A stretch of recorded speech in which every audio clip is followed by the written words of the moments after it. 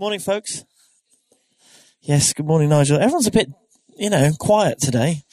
Is it are you all tired with Christmas shopping? Or are you all just saving yourselves for the dressing up party this afternoon? Oh, come on. Right, I have some very handsome young men over there, and Mark, their dad as well, who are going to give out, who's a handsome, slightly less young man, who are going to give out some sheets for you. We are looking at Romans chapter 8, the second part of chapter 8. If you have a Bible, I would love you to turn to it. I would love you to find it. We're going to read it in a second from the NIV translation. If you don't have a Bible and you'd like one, we have some kicking around at the back. I can't think of a better time than Christmas to talk about Romans chapter 8. I had this, when I realized that this is what we were going to end up doing, what we're going to be talking about today, I thought, wow, that is just fantastic. Because Christmas is the time when we celebrate God coming among us. We've just sung about it. You are here with us. You are here in the good times and you are here in the tough times. And that's what Emmanuel means. God is with us. And that's what we celebrate at Christmas, and that is the message of Romans chapter 8, the second part. It's one of the messages. There are many messages. There is some fantastically deep theology here. If I just skirt back over, by the way, we're reaching the end of hope today. I don't know if you've noticed that. We've done the introduction, we've done wrath, righteousness, and we're getting to the end of hope today. So, good place to stop for Christmas. And we'll be picking up the rest of the themes in Romans in the new year. But as I said, there's no better time than Christmas. If we just go back over what we've learned so far, and there's a brief summary written there on your sheet, just a few summary statements. We've discovered already in Romans, as we've climbed this mountain, as we've gone the journey from chapter 1 through to chapter 8, that all have sinned and fallen short of God's standards, but that God, in his righteousness, has done something to rescue us, that he has made his righteousness available through Jesus' sacrifice on the cross, that we are justified through our faith in Jesus, that his blood has paid the price for our sin, that we are alive to Christ. And when we're alive to Christ, Paul teaches we're dead to sin. And as Brian helpfully reminded us and helped us understand last week, we don't have a sinful nature, but we do have our flesh, our body, soul and spirit, that we live in still, that does have a tendency still to sin. Brian also reminded us from Romans 8 last week that we're not compelled to sin. There's no condemnation for us as we sin. That's not God's business. But we're not compelled either. And it's our choice whether we choose to give into our flesh or not. But that the Holy Spirit is with us and enables us to overcome that. And that all of that comes about because of adoption, because we are adopted into God's family. We get a brand new identity. Adoption means you change your identity and you receive a full inheritance. And Paul, as you recall from last week, Paul uses the word sons. He calls us all sons. It's not a sexist thing. Okay, you can think of yourself as a daughter. You don't have to think of yourself as a son. But Paul was using it in that context because legally to become a son meant that you got the legal rights to everything the Father owned. Everything the Father owned. So we can say it's our sonship. And I think the Message version of 12 to 14 really sums it up neatly, and I've reproduced it on your sheet for you. This is just a kind of summary introduction from last week. From 12 in the Message. So don't you see that we don't owe this old do-it-yourself life 1 red cent. It's an American translation. There's nothing in it for us. Nothing at all. The best thing to do is to give it a decent burial and get on with your new life. God's Spirit beckons. There are things to do and places to go. And I love how the Message picks up the next bit. Romans 8:15. This resurrection life you receive from God is not a timid grave tending life. It's adventurously expectant, greeting God with a childlike, "What's next, Papa?" Any of your kids ever say that to you? "What's next, Papa?" God's Spirit touches our spirits and confirms who we really are. We know who he is and we know who we are, father and children. And we know we're going to get what's coming to us, an unbelievable inheritance. Now, I love that phrase, adventurously expectant. I don't know about you, but that is where I want to live. I'm not an adventurer by nature, but I do want to be adventurously expectant. Do you know who that guy is on the left? Anybody recognize him? Very good. That is a little boy. Oh, there you go. That's Bear Grylls. Okay, but that's with his dad. His dad was an MP. The MP for the Isle of Wight, Sir Michael Grylls. Now, Bear Grylls is well known as being an adventurer and having an adventurous spirit. And he talks quite openly about how that spirit was really encouraged and fostered by his father. And by the times he spent with his father as a boy, just climbing and doing the outdoor stuff. I wonder, it's a little, for those of you who are interested, I had a little bit of time to do some basic research on this. But I just wonder how many explorers had that kind of experience growing up, where their father or their mum or their parent or a parent-like figure was there, just kind of releasing them into just that kind of, hey, come on, you can do this, you can go for it. I don't think you could do some of the things that he does and be that kind of person without having the confidence that's been built in you from somebody having told you from an early age how significant and how special you are. And many of us didn't get that.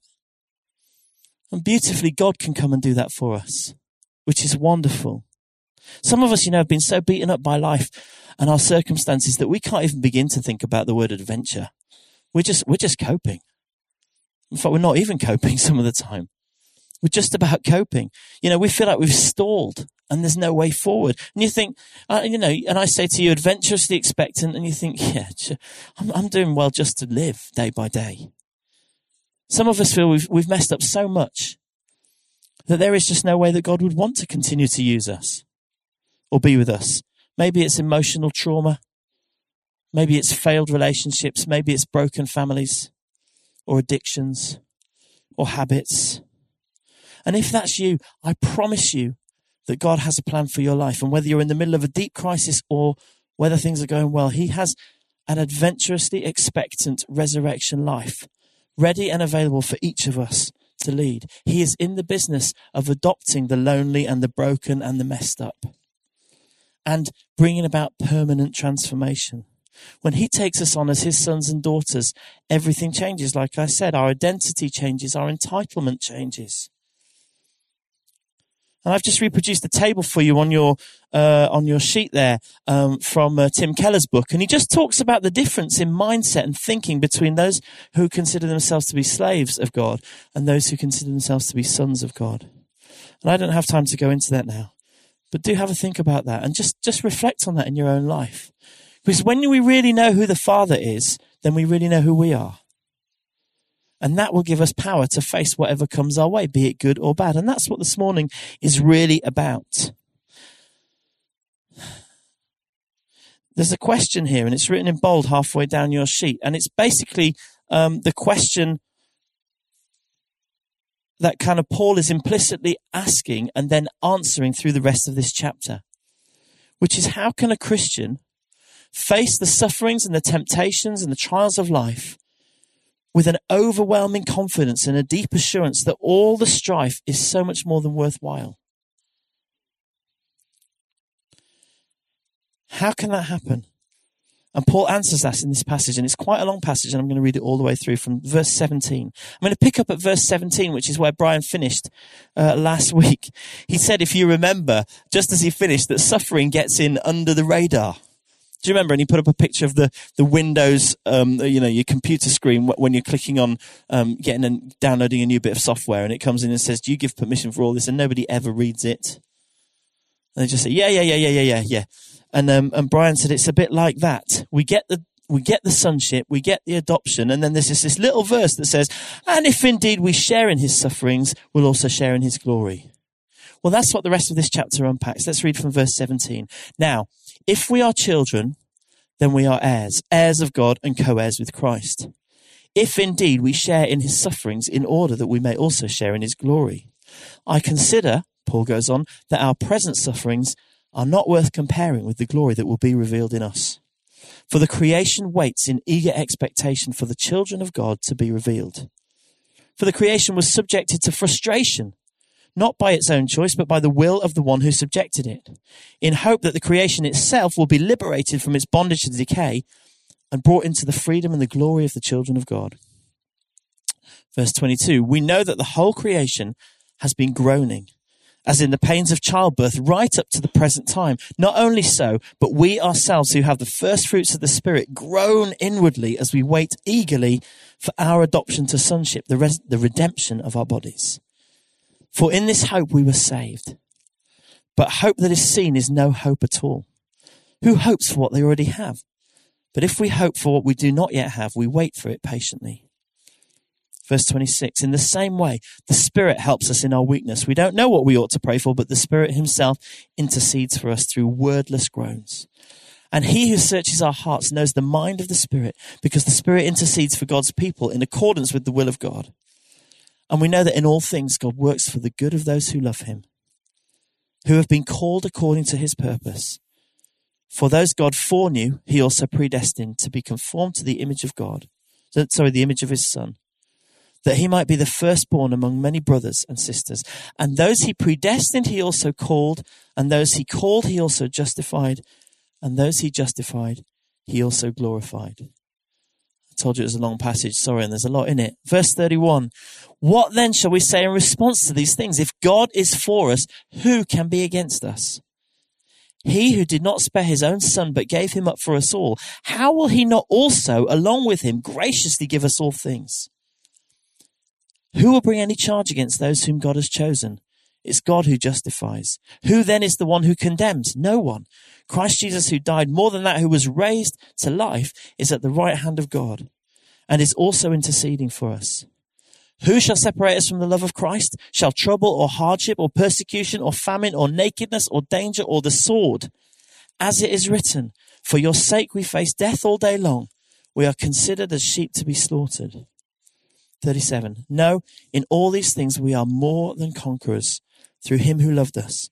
For I am convinced that neither death nor life, neither angels nor demons, neither the present nor the future, nor any powers, neither height nor depth, nor anything else in creation will be able to separate us from the love of God that is in Christ Jesus our Lord. Amen. Don't you want to cheer? Not me, him.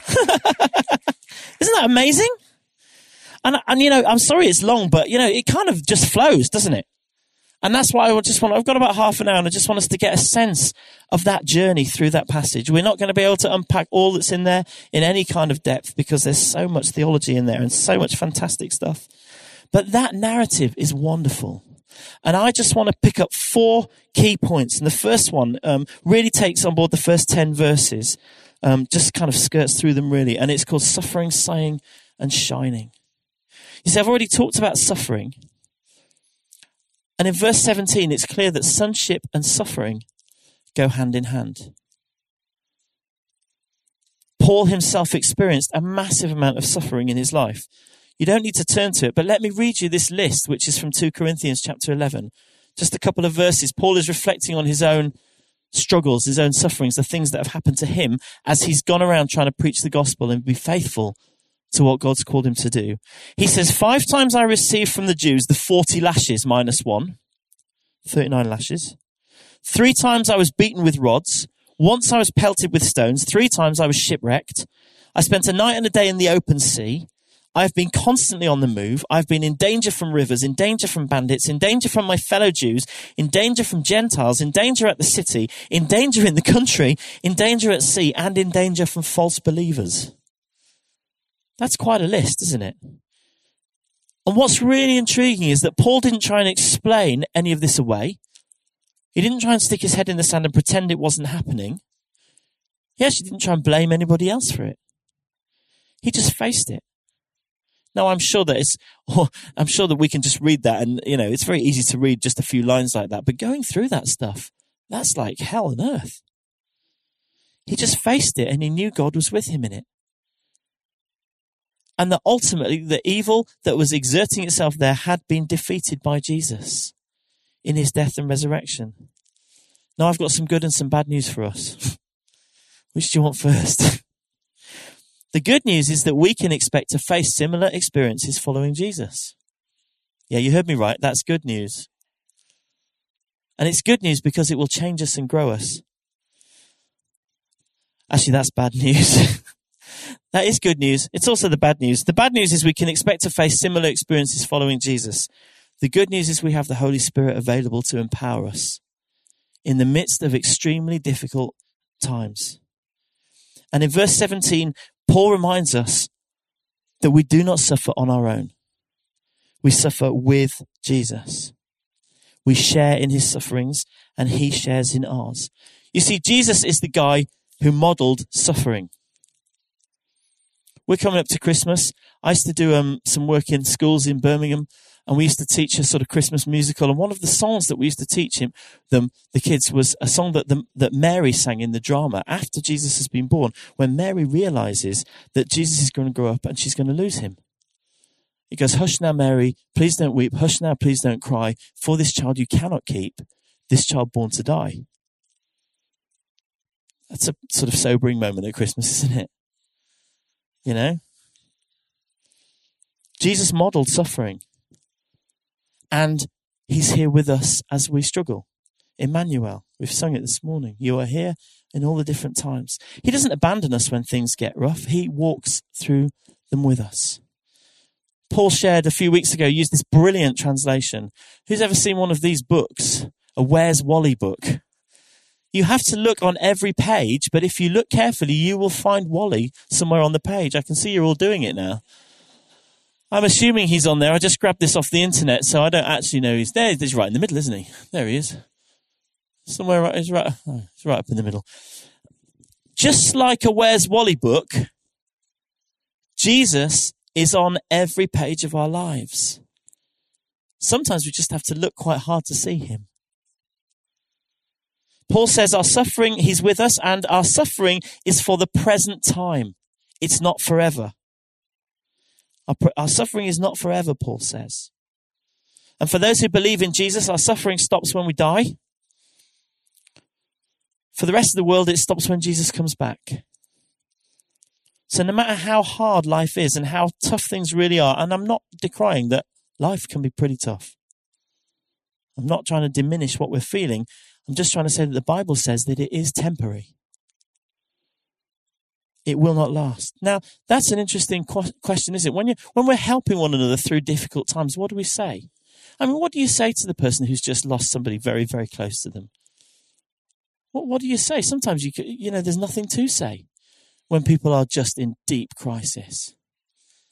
We've learned from a friend of ours that just one of the things you can say to somebody who's in deep crisis is, "It's okay. You will get through this. You know, this is really hard, but it won't feel like this forever." And sometimes that's all we can say. And Jesus is with us.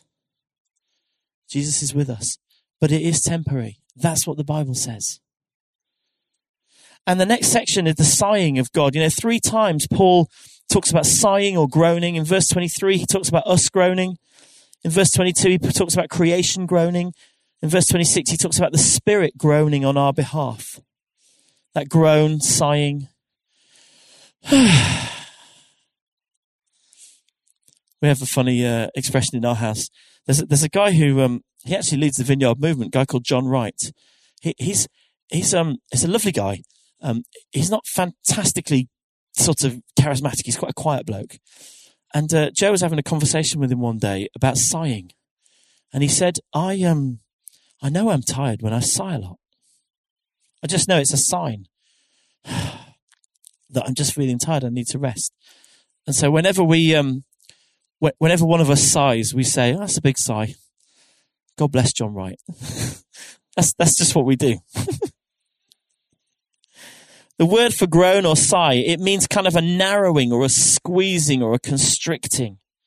And when things are tough, that's what it can feel like. We feel like we're being constricted, like the life is being squeezed out of us. And in those times, it's all we can do to offer sometimes a deep internal groan. And Paul is reassuring us in this passage that groan does not go unheard by God. In fact, not only does he hear us, he's with us and he's groaning with us. We're not the only ones. Creation is groaning. Paul says, as it waits in the tension of unfulfilled hopes and expectations.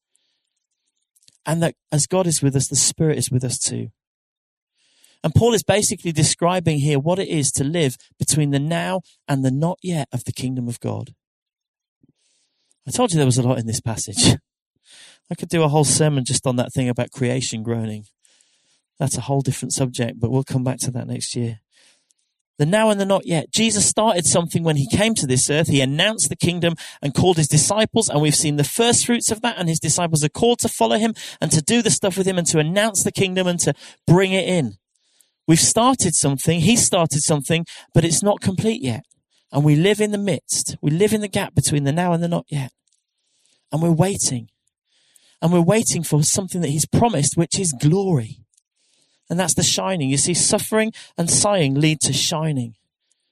And verse 18, he talks about how this suffering is nothing compared to the glory that will be revealed in us. And verse 30, which we'll come to in a minute, just says the sons and the daughters of God will be glorified. You see, what we have now pales into absolute insignificance compared to the glory that we're going to experience with God. Paul was certain of it. The Bible's certain of it. We need to be certain of it. He talks about the pains of childbirth. Now, anybody who's had children or has been with people who've had children will know there's a lot of pain in childbirth, but it's kind of mostly just forgotten as soon as the child arrives. The glory of God is about talking. It's so worth the wait. It's completely worth it. And there's a quote there from C.S. Lewis in Mere Christianity, that God will make the feeblest and the filthiest of us into a god or goddess, small g. Dazzling, radiant, immortal creature, pulsating all through with such energy and joy and wisdom and love as we cannot now imagine. A bright, stainless mirror which reflects back to God perfectly, though of course on a smaller scale, his own boundless power and delight and goodness. The process will be long, and in parts very painful, but that is what we are in for. Nothing less. He meant what he said. Don't you love that? So suffering and sighing will make way for shining. The glory of God. We just get a glimpse of that every now and then. We worship God and we just experience his presence like the guys were leading us this morning. And we say, yes, that's the truth, and you're here. Imagine that all day long. Not that music particularly, but that sense. And so that leads us on to verse 28, which is a really well-known verse, that we know that in all things God is working for the good of those who love him and who've been called according to his purpose. And I'm going to read 29 because you can't really read this without the context of 29 and 30. For those God foreknew, he also predestined to be conformed to the image of his Son, that he might be the firstborn among many brothers and sisters. You see, when we hear that phrase, God will work for good in all things, it doesn't always feel like that's what's going on, does it? Or is it just me? Does it feel like God is always working for good in all things? Is that how it feels to us sometimes? It kind of depends what we mean by good, doesn't it? That's the crux of this. You see, we're not talking about material good. We're not talking about circumstances just working out. The good that Paul is talking about is there in verse 29. It's about being conformed to the image of his Son, about becoming more like Jesus. That's the best good we can imagine. See, God works for the good of those who love him, those who've set their heart on him, those who've made a long-term decision out of relationship with him, not out of duty, but out of relationship. And things work for the good for those who love God. That's part of his bigger purpose. Let me read you. I've just downloaded this really new translation. Actually, it was Will who put me onto it last year. But they've released the whole thing. It's called the Passion Translation of the Bible. They haven't got the whole Bible done yet, but this is just verse 28 in the Passion Translation. Let me read it to you. It says, so we are convinced that every detail of our lives is continually woven together to fit into God's perfect plan of bringing good into our lives, for we are his lovers who have been called to fulfill his designed purpose. This is actually about character change. This is actually about us becoming more like Jesus.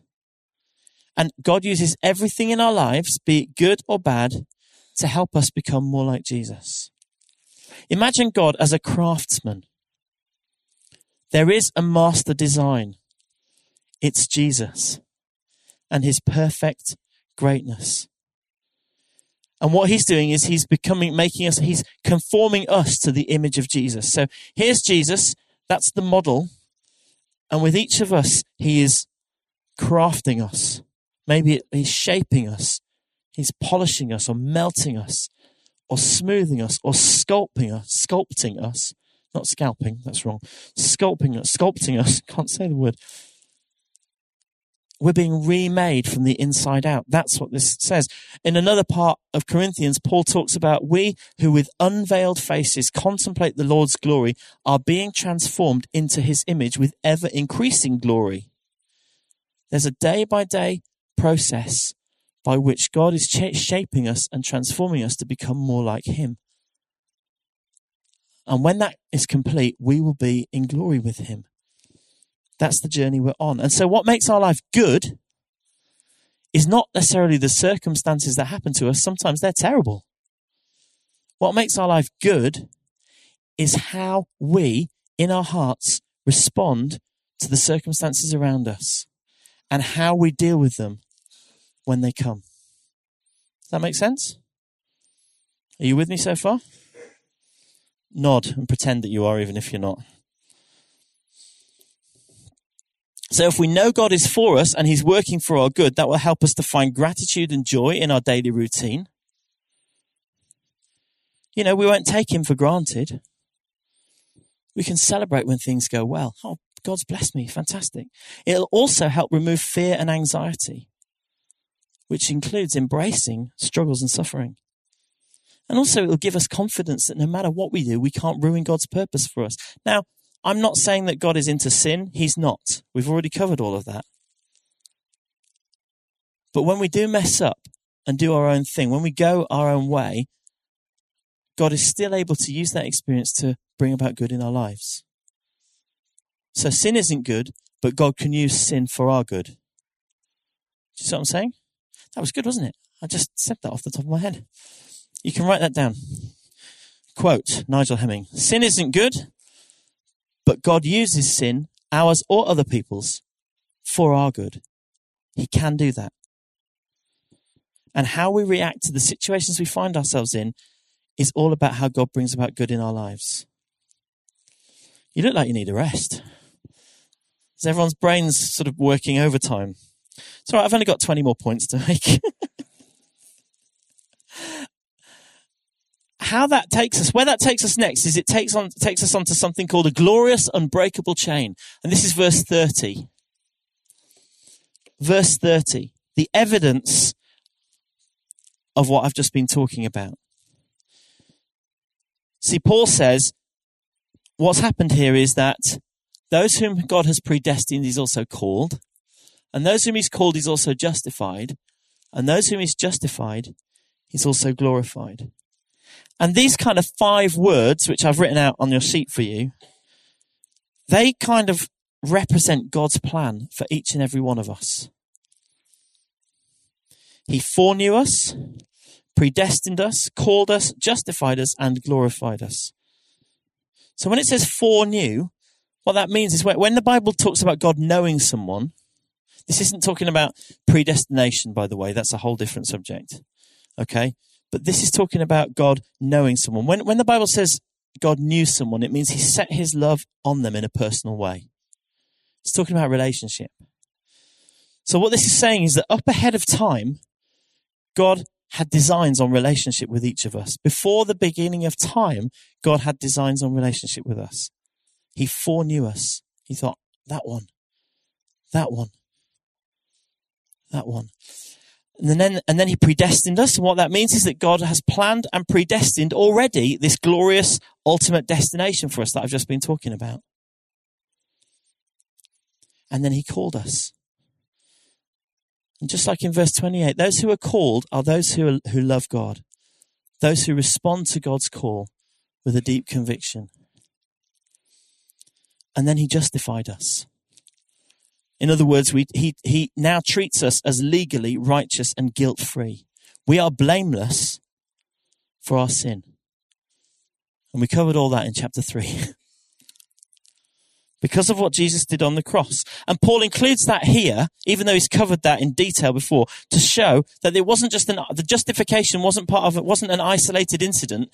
This is part of God's plan for each and every one of us. It's part of his master plan.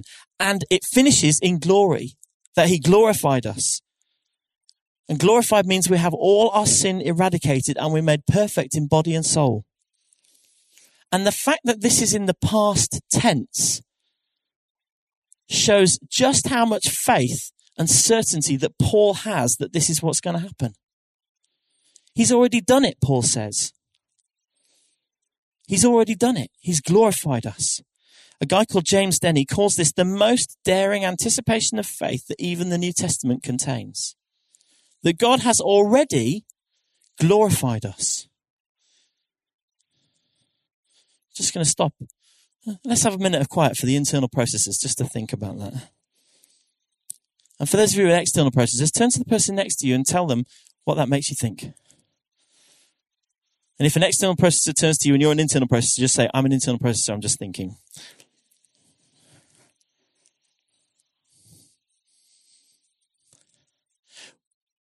See, we are part of an incredible, incredible story within a majestic ultimate destiny. Okay, owning up time. Who's been to see the new Star Wars film already? Right. Don't spoil it. No, I'm not saying it. I haven't been to see it, so I can't spoil it for you. I could take or leave Star Wars. Honestly, I'm not that bothered. I'm not disinterested. I'm just not that interested either. But I'm really interested in why so many people are obsessed with this story. And perhaps in the same way with the Lord of the Rings story. These huge, grand, sweeping stories that create whole worlds and whole kingdoms and talk about good and evil and love and destiny. You see, it's very, if you're into Star Wars, great, enjoy that, brilliant. No, seriously, that sounds like I'm making an excuse. Just go and enjoy it, fantastic. I am really excited about this big, sweeping story with love and faith and destiny in it. And good as Star Wars is and as brilliant as J.J. Abrams is, this is better. You know? Yeah, preach it, Nigel. So, don't get me wrong, I love movies. I love art. Art reflects life. There's a whole big chunk of that stuff that just reflects this. But what a story. I mean, what a story. Think about that. Since before time until the end of time, each one of us is on that journey.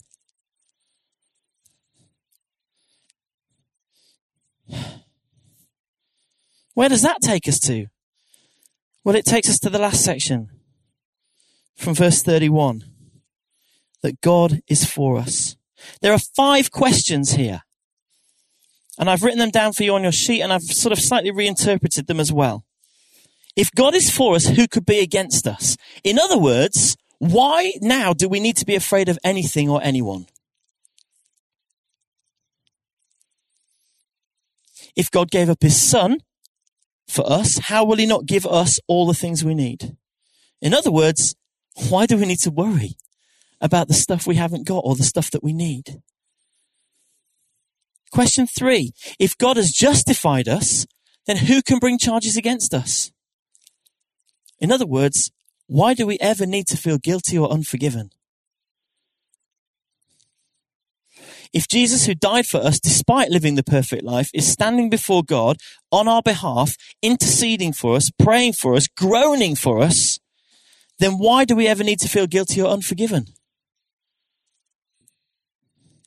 And to sum the whole thing up, is there anyone or anything that can separate me from the love that Jesus Christ has for me?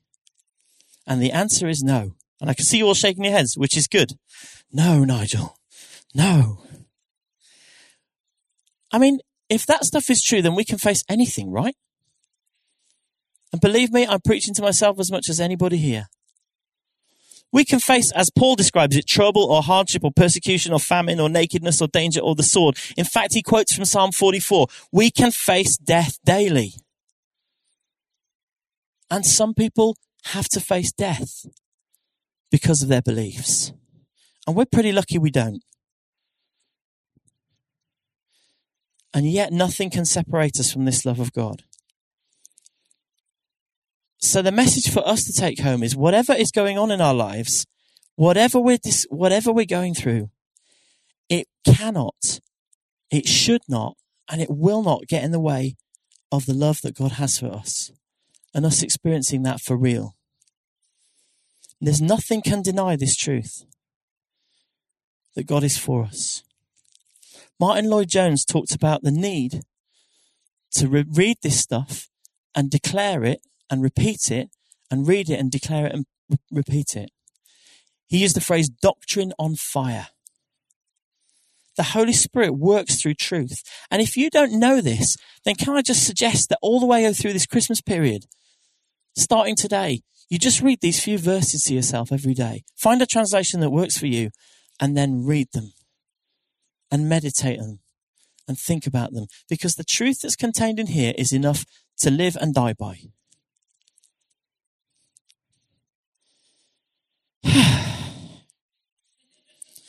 I'm going to tell you a story and show you a little video before we go. Pardon? God bless John Wright. If God is for us, who can be against us? I don't know if you've heard of this guy called Andrew Chan. And I think, there isn't a photo of him. Is there a photo of him? Yeah, just move it on to the last thing. Thank you. I'll just tell you a little bit about him. Andrew Chan was an Australian guy who was convicted and executed in Indonesia for drug trafficking. Okay? He was part of a group that got referred to as the Bali Nine. These two guys were the leaders of this group, Andrew Chan and Mayuran Sukumaran. Chan's the guy on the right. These were the co-ringleaders of the heroin smuggling operation from Indonesia to Australia. And at their trial in February 2006, they were sentenced to execution by the firing squad in Indonesia. And after various appeals, as is usual in these cases, earlier this year, in April 2015, they were shot by a firing squad in Indonesia. Now, I'm not here to talk about the legal side of that. The prison governor described Chan and Sukumaran as model prisoners and testified in court that he felt that they should not be executed because of the positive influence they've had. In an interview, this governor stated, Chan organizes courses in prison, leads the English language church service, and is a mentor to many. You see, he became a Christian while he was in prison. And he led the English language Christian service and started a theology course. One of his friends who regularly visited him on death row said he was a totally reformed, rehabilitated and honourable man who had been a leader among the prisoners. In reconciling his death sentence with his faith in God, Chan himself said this, when I got back to my cell, I said, God, I asked you to set me free, not kill me. God spoke to me and said, Andrew, I have set you free from the inside out. And I have given you life. And Chan said, from that moment on, I haven't stopped worshipping him. I had never sung before, never led worship until Jesus set me free. That was in 2013, he said that. The priest who counseled him before his death said this, he was prepared to meet his maker. I saw great courage and strength. I saw peace and assurance. I saw radiant beauty and joy. I will never, never forget it. And this is what was said about him by his family at his funeral. While he led the 7 other prisoners walking to the place where they were going to kill him, when their voices started, they were singing worship songs. And when their voices started to slow down, Andrew told them, come on, boys, we can sing better than this. And as they entered the field, they sang Amazing Grace. And as they were tied up, they sang 10,000 Reasons. Bless the Lord, O my soul. And in a eulogy that Chan actually wrote himself to be read at his funeral, he'd written this. My last moments here on earth, I sang out hallelujah. I ran the good race. I fought the good fight, and I came out a winner in God's eyes. Isn't that amazing? I want to play you a little video, and the video is Matt Redman, who is the songwriter of that song, 10,000 Reasons. Bless the Lord, O my soul. You'll know the song because we sing it here quite a lot. And Redman it's an interview about songwriting and worship. It's not really an interview about that, but he talks about this incident, and I think it's really moving. And I think it really brings home what it is that we've been talking about today. It's just about a minute and a half. So can you play it for me, guys?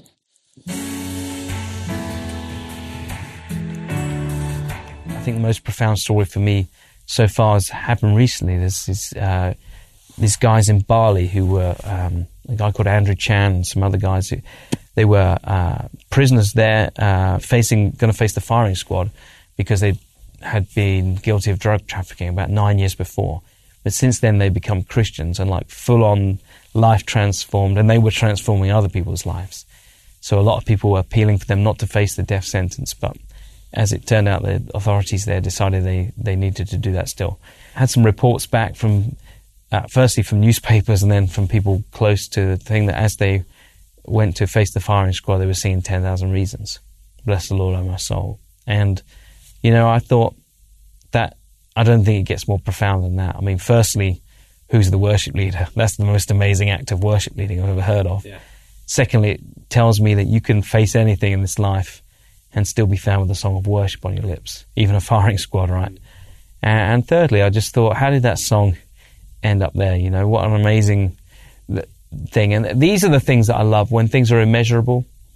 Sometimes people are looking at charts, or this song sold this many, or I don't know, this people showed up at a worship event. But, forget all that stuff. What's the stuff that's immeasurable? You can't really put a figure on. That's the stuff I love. The stuff like that, there's no way of measuring that. It's just profound, it's immense, it's intense, it's wonderful, beautiful. And it, that's the stuff I want to do in ministry, stuff that you can't really measure. Thank you. Tune in to the Profile. Isn't that an amazing story? And that's a pretty emotional story, and profound, as Matt Roman said. But the reality is that there are believers all over the world facing death and all kinds of other persecutions that don't get their stories told on the media so much. And for each of them, they have to live out of this truth that we've talked about. And that's the challenge for us, isn't it? To know and believe and act on this truth that God is working for our good, that He knew us from before time and has an amazing and glorious destiny planned for us. And that because of what He's done, there is nothing, no circumstance and no person that can separate us from God's love for us. Why don't we stand together?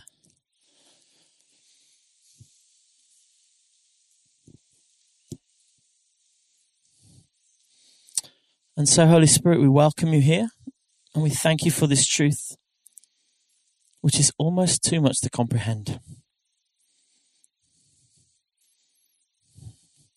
And we just invite you to come and take this truth to our hearts,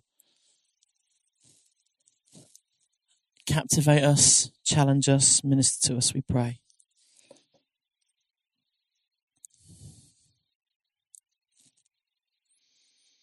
And as we come to ministry, my feeling was that, I'm not sure, God's here.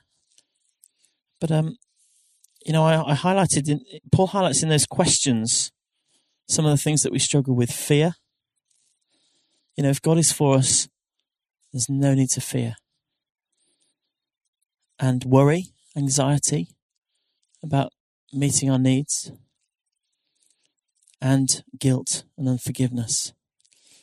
I just wanted to highlight those three things initially that I think God might want to deal with today.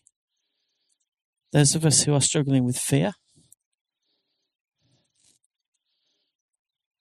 those who are struggling with anxiety, just not knowing how things are going to work out, and those of us who are struggling with guilt or unforgiveness. But there's something else in there as well, which is abandonment. Because sometimes the sense that we feel through the circumstances that have happened to us is that we just feel abandoned, we feel on our own, and we don't connect with the love of Jesus. Maybe we just don't know that God is with us. We just don't know that. We've heard it, we can say it, but we don't know it in our hearts. And so if we're facing trouble, if we're facing difficult circumstances, if we're struggling, if things are just really tough, whoever's fault that is and whatever the reason, today we would love to pray with you. If you're struggling with fear or anxiety or guilt, if you're feeling lonely or on your own, if you need to know that God is with you, I'd love just in 1 second to invite you to just respond and just to come to the front. If you are in the midst of difficult circumstances, if you just need someone to stand with you as you acknowledge that and encourage you, and just want to say that we will pray for you, but what we want to do first and foremost is to stand with you as you declare the truth, and then we'll encourage you and comfort you and support you and pray for you. So if that applies to any of you guys, in a second I'm just going to invite you to come and we'd love to pray for you. Guys, why don't you come? And there are other people who you know that you need courage. You need courage to face a situation that you're in even this afternoon and certainly into the next week. And as we invite you to come forward, the thing is, we've said this before, there's nothing magic about being at the front. But sometimes it's really helpful to have a physical response to what God is doing inside you. The other thing that it does is it creates a memory, because as you come and you give yourself back to God and he meets you here, then tonight or tomorrow or next week, when you go, you're tempted to struggle or to be troubled by it again, you can actually remember, no, actually, I responded on Sunday and God met me there. It kind of puts a line in the sand about what God is doing with you. So there isn't anything magic here, but it can be a really helpful way to respond to what God is saying to you and doing with you. So if you do want to respond, now's a good time to come down. The band are going to play. Come and stand at the front, and some of the folk from our church family who know how to kind of pray alongside people will come and join you. So if you're not responding for prayer yourself and you're in one of our groups and you know how to pray, do come forward as well, please. Now's a good time to move. Let's have one or two folks from the church just to come and pray as well. Thank you for coming, guys. If the Lord's, just want to encourage you, if you're in that place, the Lord is here. He knows us. He knows where we're at. Bless you guys. Keep coming. And as people come, why don't we have I want some folks from life groups or some folks from the church just to come and stand with these folks. Not necessarily to pray for them straight away, but just stand with them, pray with them. Let's have some of you guys out, please. Thank you. Particularly some ladies. Let's do that. So, Holy Spirit, we just bless you and we welcome your work among us. And all that you're doing here, we bless you for. Thank you. And there's more of you. Just feel free to come. This is a safe place. And it's really okay. It's a totally safe place. Come right round to the front. This is a safe place to come and just acknowledge what God is doing and saying, nobody will judge you here. This is just a place of coming back to the truth. Keep going, guys. Come and fill in along the front here.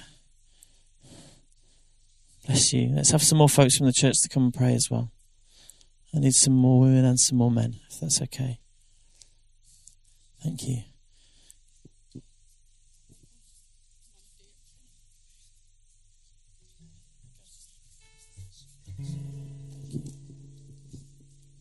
Holy Spirit, we thank you for the beautiful work that you're doing here. We acknowledge it.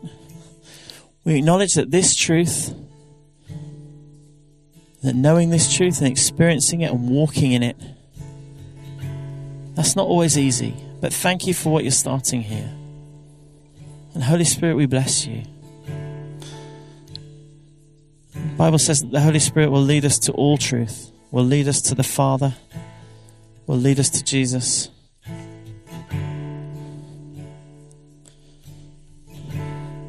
The guys are going to play. Gently, you may just want to stand and reflect on what we've been talking about and just worship. If you've got kids, that would be a great time to go and pick them up. There's coffee available. I'm just going to close up here. Father, we thank you for your work among us. We thank you for the truth of your gospel. We thank you for the truth that you know us, that you've called us. We thank you that you are bigger than all of our fears and our anxieties and our worries. That where we need courage, you have courage.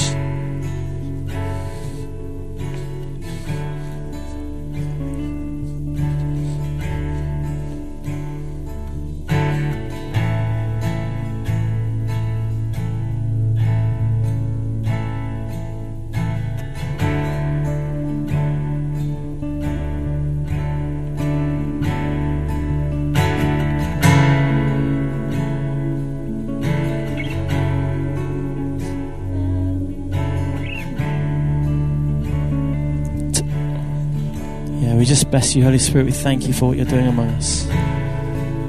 Lord, thank you for the gift of Jesus at Christmas. Thank you for the truth of Emmanuel. God is with us. Thank you for your presence here now. And we recommit ourselves to follow you, to pursue you, to deal with our stuff and not let anything get in the way of you. We bless you for your ministry here among us now.